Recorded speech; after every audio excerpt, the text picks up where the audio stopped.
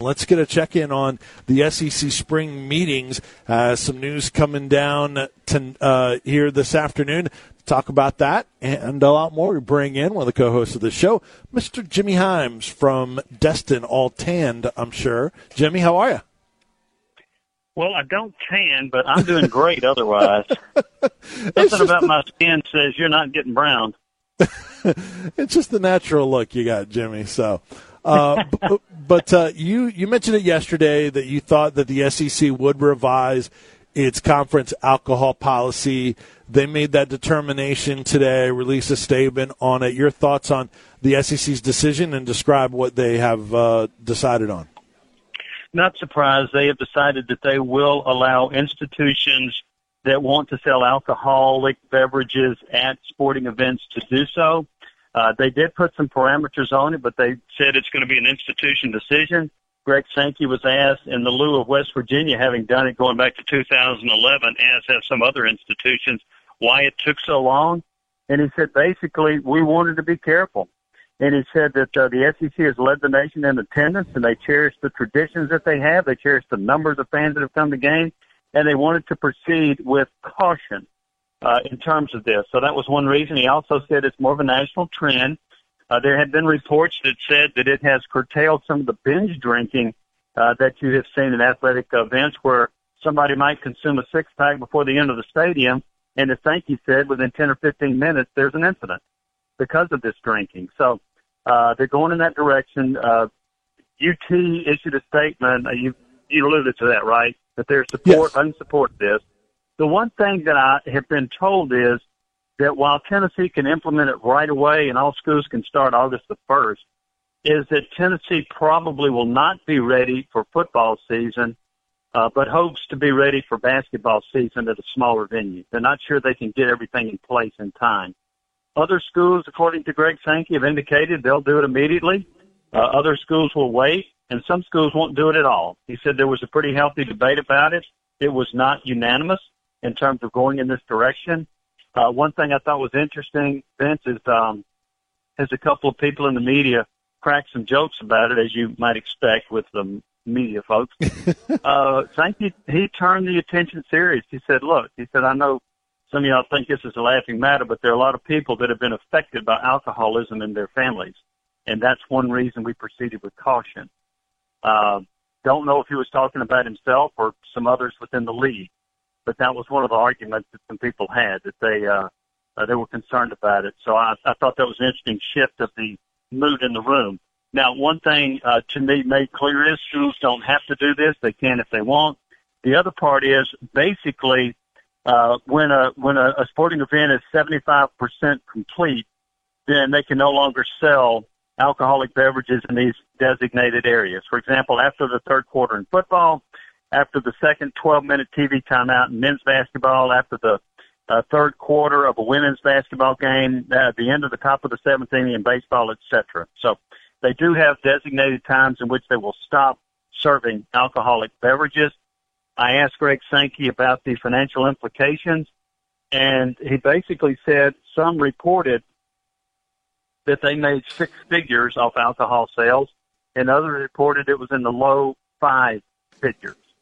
I will tell you this, at LSU, it'll be in the upper six figures, okay? So, anyway, not a shot. I just lived down there for a while. I know. No, I know. Anyway, so it's that's right. So anyway, that was the big news that came out of it. But, again, alcoholic sales available. Now, Tennessee has never sold alcohol at any events that they've had thus far. The legislature recently passed a bill, I guess you would call it a bill, that said they can sell alcohol now at UT at non-sporting events, and that was before the SEC's vote. So Tennessee does plan to sell alcohol at concerts this fall. Monster Jam, if it's being held this fall. A Surface, if it's held this fall. So they're planning to sell alcoholic beverages. Sankey was asked also at a football game, how do you legislate the students from buying it that are underage? He said that's up to the institution. So, but they're not going to be selling it, in my opinion, the way I see this.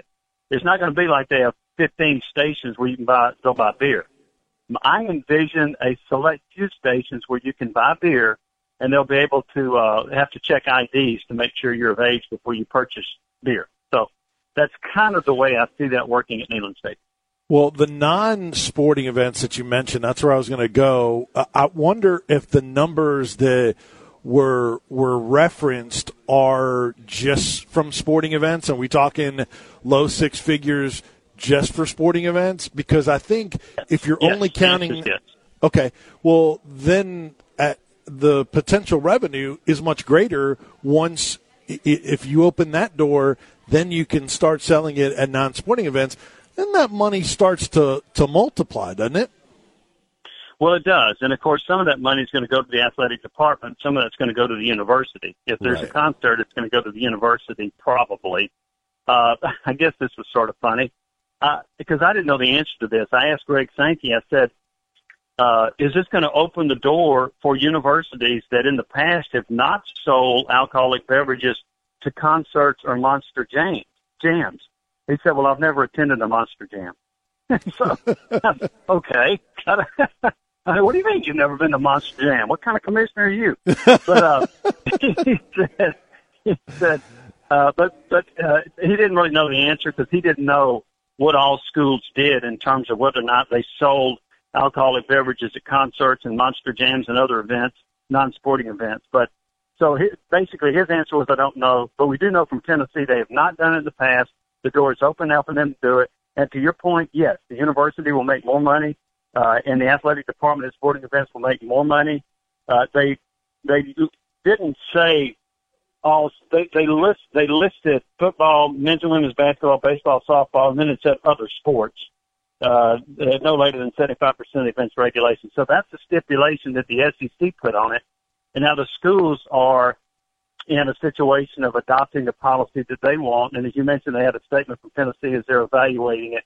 But you know they've been prepared for this. They were starting to prepare for this whenever the legislation said they could do it for non-sporting events. So you know that they're probably a little bit ahead of the curve in that regard, although I've been led to believe they probably will not be selling alcoholic beverages for football games this fall. You're talking about for UT?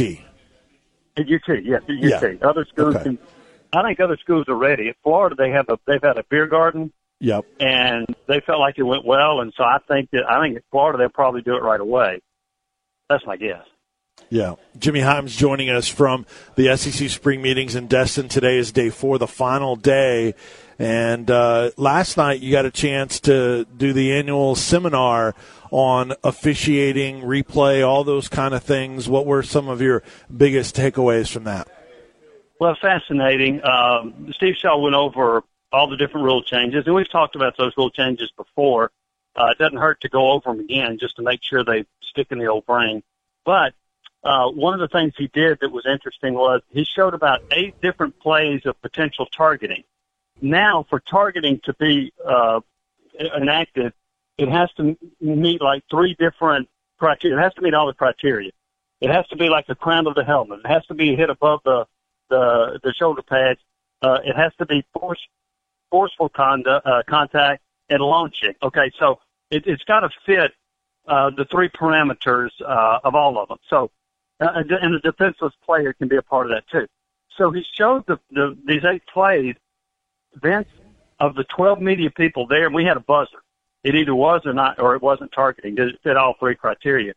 Not once was the vote 12-0. Not once. There was an 11-1 vote. The very last one he showed was like a 7-5 vote, and I missed that one because I thought it was targeting. He said, no, it wasn't.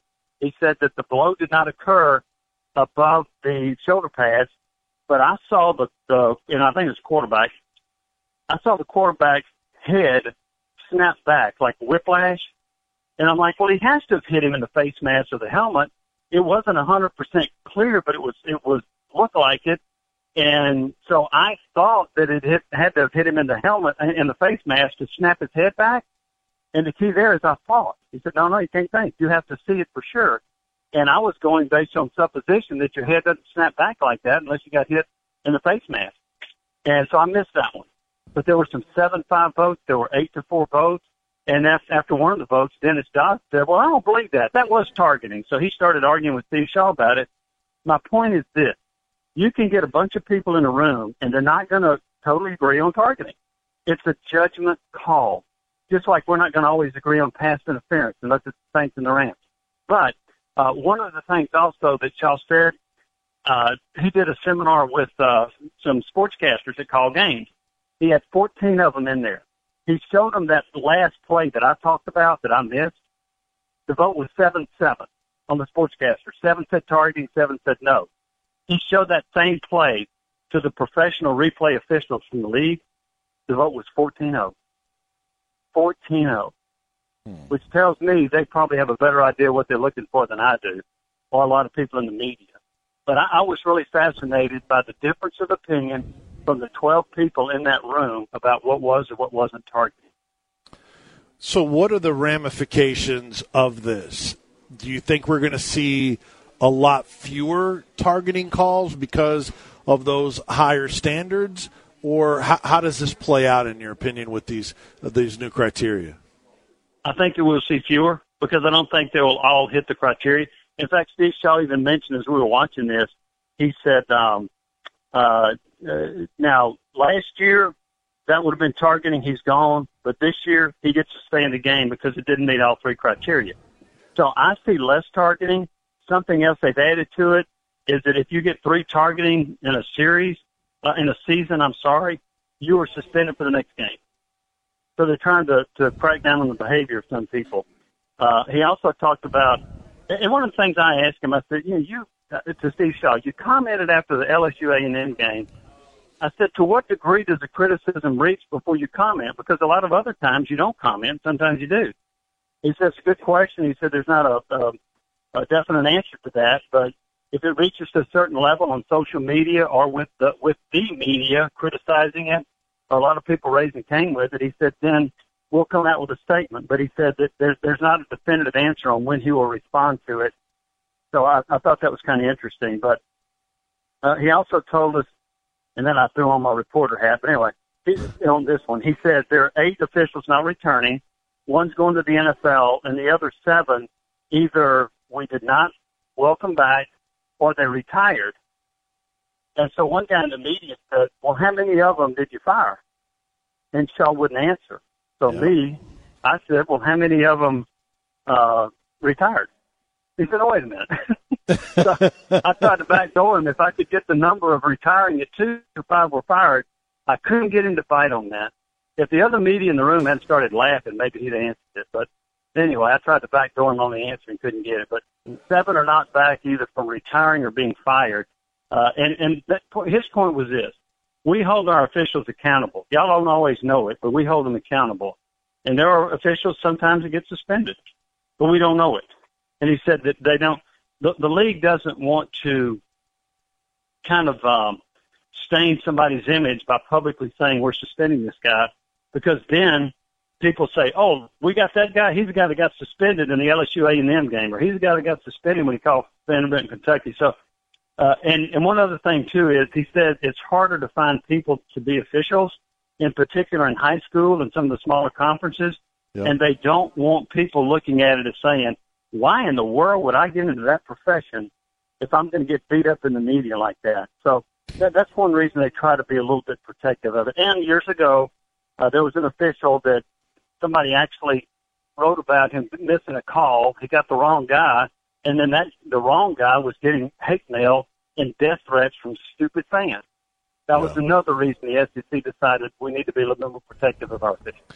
Well, and that's great that they do think that, but I think it's too late to not want people to, think I don't want any part of officiating, because the criticism of officiating has been there for a long time and gets more, more vehement, more passionate each year. So I think, unfortunately, we've already gotten to that stage.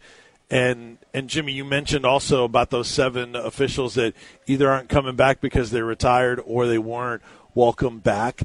Not only are you a reporter, you're a sometimes skeptical reporter. So you probably looked at it like me that, if you're going to group retired with not welcome back, then that means there's probably a lot fewer retired than not welcome back if you're going to put those two in one category. Like that sounds to me one or two retired and a bunch more weren't welcome back. Did you look at it that way? Well, not only that, but at some point during that session last night, Steve Shaw made the comment that before the season, we had a couple of officials that said that they were going to retire at the end of this year, a couple. So you know what I thought? 2 retired and 5 were fired. That's what I thought. Yeah. Now, a couple could mean, to most people, it means 2. Maybe to Steve Shaw, it means 3. It to Italians, it could be 2 or 3. Couple 2 tree. Couple 2 tree. Yeah. That's right. And Steve Shaw doesn't speak Italian. So I don't know. I mean, yeah, maybe he does. I'm sorry, I shouldn't say that about it. But so I would say 2 or 3 retired, and the rest were fired. But one of the things I asked him, I said, "Are you having more difficulty getting officials to come into the league because of the criticism?" He said it hadn't reached that point with us yet, but he said it probably will because they can't get people to call high school games. High school officials become college officials. College officials in the Southland Conference, the Gulf South Conference, the SWAC, become SEC officials. And he thinks there'll be a trickle-down effect in the years to come in terms of having a shortage of officials to call games. He actually said there were some high school games that were postponed or canceled because they couldn't, and he didn't state where. He said because they couldn't get enough officials to call the game. Nobody wanted to call the games because of all the abuse they take. So there were some high school football games that got called off. All right, Jimmy, we'll have a bunch more with you when you join us in the 4 o'clock hour. Who made your trip down to Destin possible? I want to thank Rick McGill, Airport Toyota, on the Airport Motor Mile. They've been with us for years. They provide the vehicle that we use to drive down here, a beautiful Sienna this time. Fleet Tire, you flat them, they'll fix them. And also UT Athletics, they appreciate the loyalty of all the fans. Those are the 3 sponsors that made this trip possible. Thanks, Jimmy. We'll talk to you at 4:20. Appreciate you. Thank you, Vince. All right, that is the great Jimmy Hyams down in Destin at the SEC spring meeting.